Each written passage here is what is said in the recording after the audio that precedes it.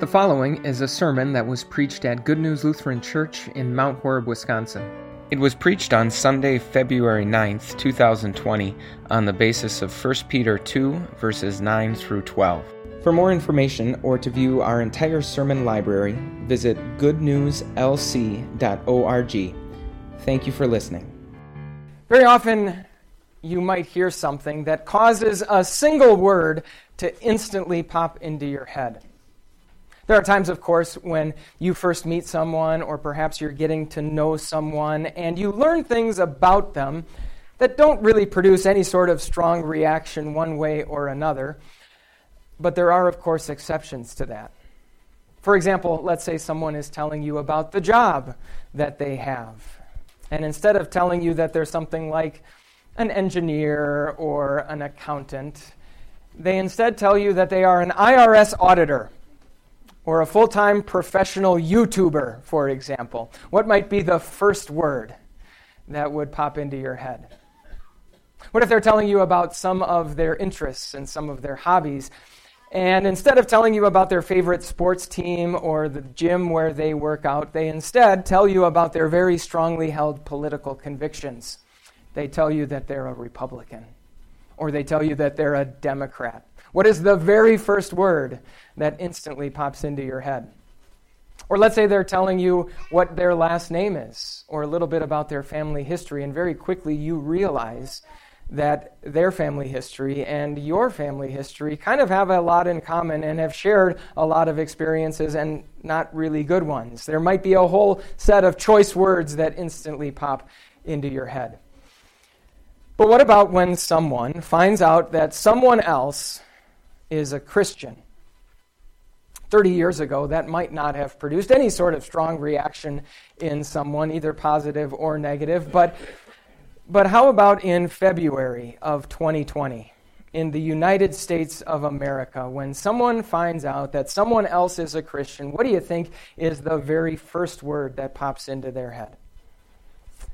Some of the answers that might be running through your mind right now might be the reason why you are tempted to treat that area of your life the same way that you would treat it if you were, in fact, an IRS auditor or a full-time professional YouTuber. Some of those answers might be the reason why you kind of take that part of your life and you sort of keep it hidden. You sort of keep it to yourself. And yet it doesn't have to be that way. For the past few weeks, we've been talking about how God's Word, the message of the gospel, the message of Jesus, is sort of like this light that goes out into the world. And today we're going to see that the message of God's Word sort of does what light is designed to do. It attracts. It has a beauty and a splendor to it that draws people in. And so when we think about the fact that some people are in the light and some people still remain in the darkness, we're going to see today that God wants to use people like us to spread His light in the world. He very much does not want us to keep that part of our life, our faith, our identity as Christians hidden and secret. In fact, as you heard Jesus say, He wants us to let that light shine.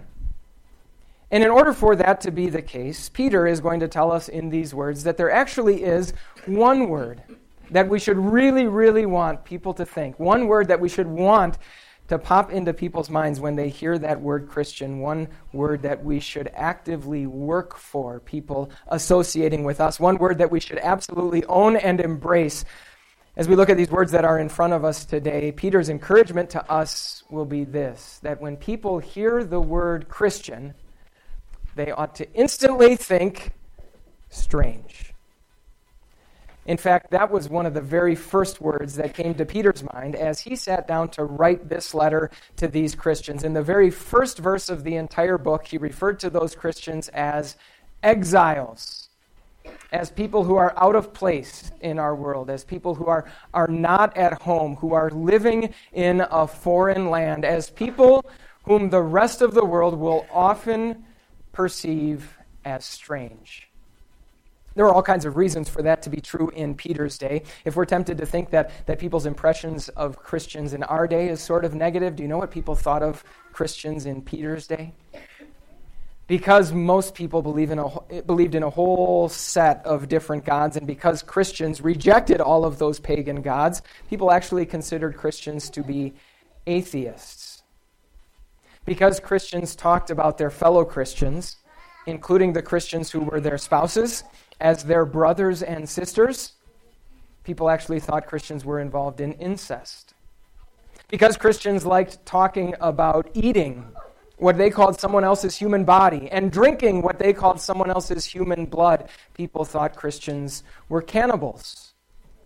And because Christians regularly gathered together behind closed doors, Christianity was illegal in those days. Because they gathered together behind closed doors, men and women, children and adults, for what those Christians called their weekly love feast, people accused Christians of being, well, I'll leave that one to your imagination. All of those accusations against Christians were based on false understandings of the Christian faith, and none of those are the reasons why Peter called these Christians exiles. Instead, he gives us the reason for that in these verses. Peter says to these Christians, "You are a chosen people." When we're telling other people about ourselves, maybe one of the things we do mention is our last name, the family that we were born into. In fact, that's kind of the one thing about us that we really didn't have a whole lot of say about. Peter says that as Christians, we have been born into a new family with a new name. We have God as our Father, and yes, our fellow Christians as our siblings. And in the same way, this isn't something that we chose for ourselves. We are a chosen people. Peter goes on to say, you are a royal priesthood. When we're telling other people about ourselves, sometimes we mention the job that we do, the work that we are involved with, how far we have been able to climb up the corporate ladder to this point in our lives. Peter says that as Christians, we have two very important jobs, two offices that God has given to us. We are both kings and priests. In other words, when it comes to our relationship with God, there's absolutely no one who is over us, no one else who is ruling over us or who is higher up. And second of all, no one who is needed to come between us and God, to serve as a mediator or a priest other than Jesus himself. In other words, when it comes to our Christian faith, we have climbed absolutely as high as one can possibly climb. We have direct and unbridled access to God. Peter goes on to say, you are a holy nation. When people talk about who they are, they might mention that they are a proud citizen of this or that country, a proud citizen of this or that state, a proud supporter of this or that political candidate, even though they probably know full well that that country and that state and that political candidate are far from perfect. Peter says that we are citizens of a nation that is a holy nation, a nation of people before God that is totally and completely perfect, all of whose faults and flaws have been completely washed away in Jesus' blood. Finally, Peter says that you are God's special possession. We don't often tell others about this, but sometimes when we think about who we are, we think in terms of the things that we own. I'm a millionaire. I'm a homeowner. I'm a Chevy guy or a Ford guy or an Apple user or an Android user. I'm a stamp collector, whatever the case might be. Peter says what identifies you as who you are is not what you own, but the fact that you are owned, that you are God's special possession. You are his most valued treasure. I don't know about you, but I hear all of that.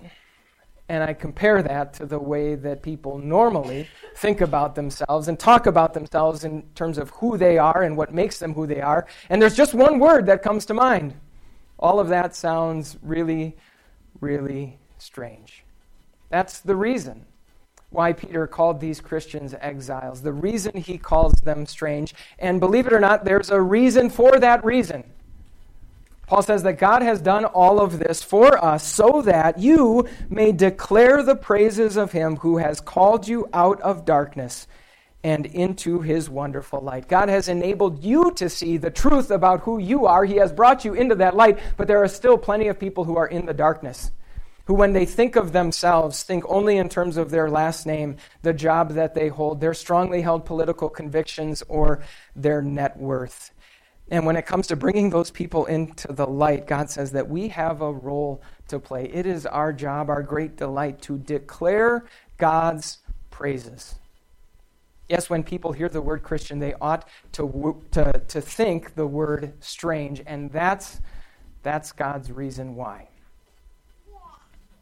So what exactly does that look like in the life of a Christian? What exactly does that mean? I think it's real easy for us to have a lot of misconceptions about what that means for us as Christians. It's easy for us to assume, for example, that this is the one area of our life, or maybe the first area of our life, that absolutely everyone we would ever run into has to know. That if we meet someone new at work, or meet a new friend at school, or meet a new neighbor who's just recently moved in, and if 10 seconds pass by and we haven't already by that point told them that we're a Christian, that somehow we have failed at our jobs. It is real easy, for example, to assume that by making us Christians, God has made us the morality police in our world. That anytime we might see something that isn't quite right, based on what we know about God's word, that it's our job to instantly correct it or call attention to it or distance ourselves from it. It might be also easy for us to assume that any other thing that we might do with our time, all of the other daily activities of our lives, from our job to our family activities to our lives as members of a community, those are kind of just necessary evils to sort of pass the time. And the only thing that is truly of worth and value is the time that we spend sharing the message of Jesus with other people. You take all of those assumptions and you place them alongside the assumption that increasingly in our society, the reaction that people might have to things like that is going to be negative, if not altogether hostile. And it's no wonder that we might be tempted to take this strangeness about us and sort of keep it secret. To take that part of our life and keep it hidden. God wants us to declare his praises. No thanks, that's not me. I'll let someone else do that. I'm just going to keep my head down and try not to ruffle too many feathers. I'm going to take that strange part of who I am, the fact that I'm a Christian, and I'm just going to keep it hidden. Thankfully, those are not our only two options. After telling us the reason why, when people hear the word Christian, they ought to instantly think the word strange, Peter then goes on to tell us the results of that fact. What does that actually look like in our lives? He says this, "Dear friends, I urge you as foreigners and exiles to abstain from sinful desires which wage war against your soul." So Peter has told these Christians that they are exiles. He's also told them why. And now he says to them, since you are an exile, that is who you are, why don't you just go ahead and live that way? And what he mentions specifically in this verse, this concept of abstaining from our sinful desires, is sort of a big umbrella that covers over a lot of specifics that he mentions later on in the letter. So what exactly does this look like? That it is part of our job to be people who declare God's praises to the world around us. Peter talks about things like this. He says, what if in a world where the motto so often is, just do what feels good. Just do what makes you happy. What if in a world where the advice is to be true to yourself, where that's the greatest good a person can pursue, and the greatest evil would be if someone is told that they can't or shouldn't do that? What if in a world like that, we as Christians would actually evaluate our desires and assess whether or not they are in keeping with God's word, and if not, if they are sinful, that we would actually fight against them instead of giving ourselves over to them? Boy, wouldn't that be strange. Or what if in our world we would be people who would honor and respect all of our governing authorities, no matter who they are, no matter whether we like them or not, no matter whether we voted for them or not? What if we would be people who did not add to the dumpster fire that is political conversation in our world today? What if we were people who didn't instantly vilify anyone who doesn't agree with us on a controversial issue? Boy, wouldn't that be strange. What if in our marriages we were people who didn't get around our girlfriends or our guy friends and instantly start complaining about all the things that our spouse does that we don't like? What if in our dealings with our spouse, we would live and act as though our entire reason for existence is for their good, that we would constantly put their needs and wants first instead of our own? Boy, wouldn't that be strange. What if in the workplace we would be good, honest, faithful employees, not just when the boss is good and kind, but when the boss is kind of a jerk too? What if we wouldn't engage in the constant gossip and complaining that so often takes place at the water cooler? What if when we were wronged in our lives, maybe even because we are Christians, what if we perceived as though our rights had somehow been violated and yet we weren't the kind of people who instantly flew off the handle or sought revenge? Wouldn't that be strange too? Peter tells us these are the results of what happens because God has made you so strange. Because you are strange, because you are in exile, that's how you live as someone who is in fact strange. And those results, again, have more results. Peter goes on to tell us what will happen. He says, live such good lives among the pagans, that though they accuse you of doing wrong, they may see your good deeds and glorify God on the day he visits us.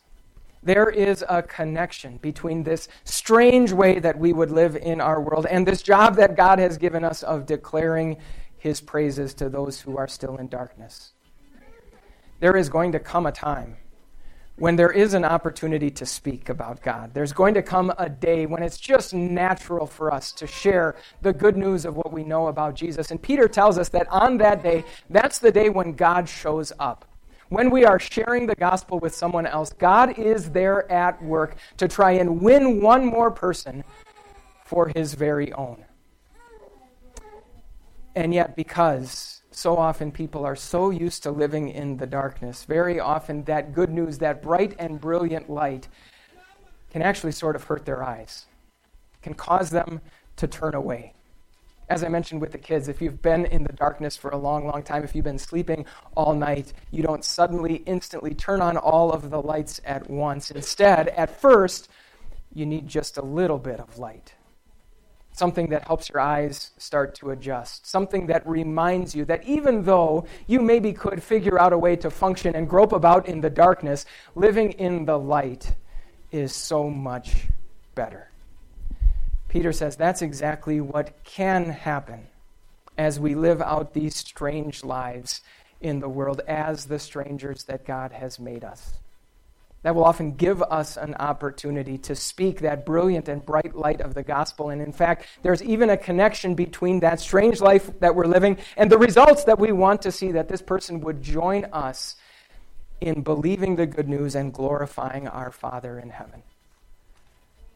Friends, you and I may be strange, but we are living surrounded by people who are absolutely immersed in what we might call normal. In fact, many of whom have grown really worn out and really frustrated by that normal. And the good news of the gospel, in a lot of cases, is a light that is so bright and so brilliant to them that their immediate reaction might be to turn away. And so what does God do? He first provides just a little bit of light in the life of a Christian.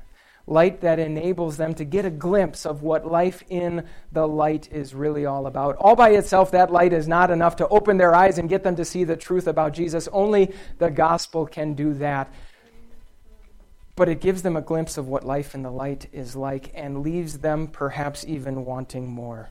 Peter says that's what can happen. Those can be the results when people who are strange live strangely. When people who are exiles live as exiles. That very thing is what gives us the opportunity to then share the light and is part of what causes God and leads God to do what he does best, which is to bring people to see the light and glorify our Father in heaven. So yes, when people hear the word Christian, maybe more than anything else, there's one word that we want to pop into their heads, and that's the word strange. But that's not a bad thing at all. In fact, that's the best thing, because being strange is exactly what the people around us need us to be. Amen.